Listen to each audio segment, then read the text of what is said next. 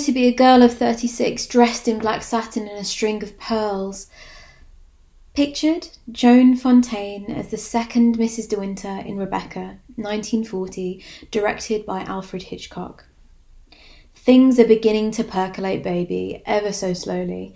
Something is bubbling in the underbelly. A fire is burning at my core, a pertinent anger and a desire to keep going. To quote Dana Scully, brackets, season 1, episode 3, "Oh my God, Mulder, I think it's bile." I don't know whether I'm over sitting in sadness just yet. Meandering in and out of hyperproductivity, I'm feeling restless, anxious even. Recently, I'd attended an online talk with a wonderful artist and writer who produces work, coincidentally, about grief. Making it up as I'm going along, I begin to politely detail my recent experiences and the ways in which grief, loss and heartache, the whole shebang, sit tightly nestled at the core of my practice, rotting away. I feel immense loss and listlessness, brackets, cue existential nihilism, which tends to greet me quite abruptly with a hard shove when I'm least expecting it. During the online discussion, I divulged a very trivial analogy. You're on a train, and you are the only living soul within the carriage. This rickety, unreliable hunk of British steel is hurtling backwards. The yellowed brightness of the fluorescent tube lights overhead are waning and flickering intermittently. At the other end of the carriage, stretching out as far as the eye may see, is the person you have lost, seated, and every single memory attached to them. There is a humming glow around that person.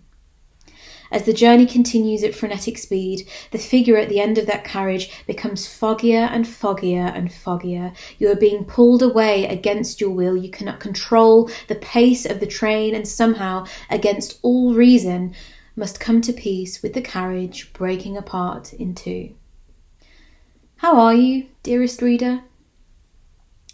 I have acquired fine linens, many reams of wonderful satin, brackets, truthfully polyester, blushed baby pink and milky white.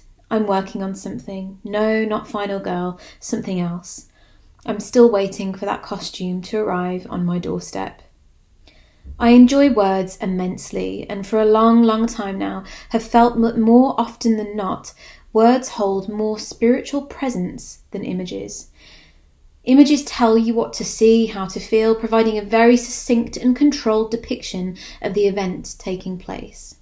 Words, however, are expansive and unlimited in their power, their scope, their imagination. Words are visceral. How would you feel if I told you to wrap your hand around my guts and pull? Pictured, Audrey Hepburn in Funny Face, 1957, directed by Stanley Donen. On satin, I'm currently painting I Can Feel a Big Cry Coming On. This statement, this feeling, could have very easily manifested itself in a photographic image. Myself, clad in lace and latex, a blonde beehive emulating dusty Springfield, red-hot tears rolling freshly down my cheeks. Why exploit myself?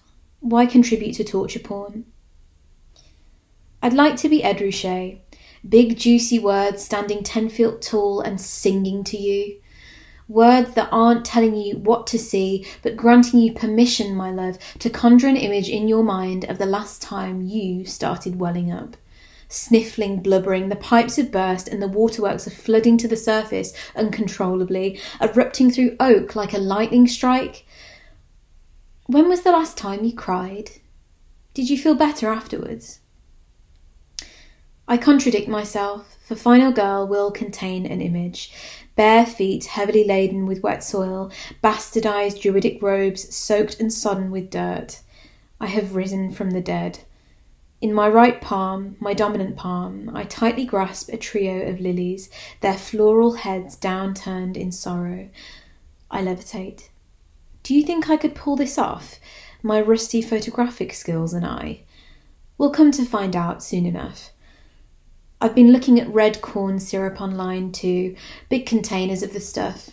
I do feel a little hesitant to ruin my wigs though. Anyway, I should probably be going now. If I don't see you through the week, I'll see you through the window.